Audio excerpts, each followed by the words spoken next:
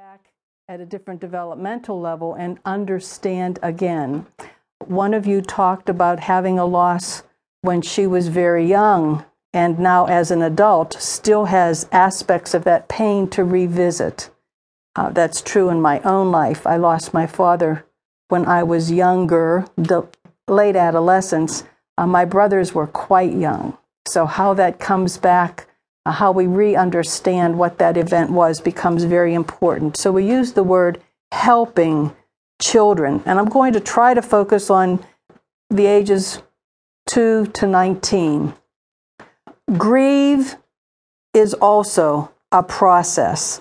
Grief is characterized using Kubler-Ross's description by shock or denial, anger, bargaining, depression, and hopefully acceptance. How the child grieves is also dependent on their understanding of the concept of death. And death has a variety of meanings and is not always seen as permanent for the child. So what is a definition of grief? Grief is a constellation of internal thoughts and feelings that we experience when a loved one dies. Mourning is the outward expression of our grief, and mourning is necessary for healing to take place. So how do we begin? Today we're going to only address the child who experiences loss of a parent, sibling, or relative through death. Often the child's first experience of death is through the death of a pet, which for the child in the imaginary stage is just as alive as the sibling, and sometimes a more favored expression than the sibling is. In one of our later talks, we'll address the child with a chronic illness who has to grieve. Alba House has recorded helping children to grieve through divorce, which is a significant loss that's often worse than death. Also, there's a grieving tape, Gravitating Towards Hope, that is more for adults.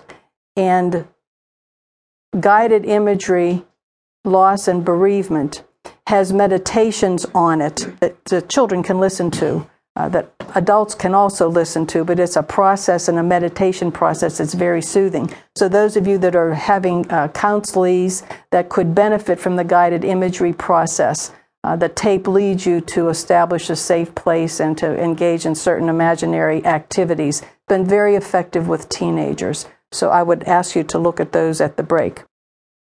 So when we take the airline stewardess's injunction seriously, when you're going to grieve, put on your own mask first, then help the child. So my question to you is, what is your own death history? What has been your own experience of death? And if you just would make some notes to yourself as I ask these questions. First, what was the first experience you had of somebody dying? The first experience of death. How did you learn about the death? How were your emotions handled? What, if any, religious beliefs were associated with your first experience of death? So when we identify grief, we need to do our own grief work so that we can pay attention to the other, the children in our lives. Children naturally dose, like a medicine, dose their pain. They take so much and then they need to go play. They need to go do something else. So play is their process. Often in counseling, we'll use play therapy, puppets, to discuss with the child what's really happening. How do they see it?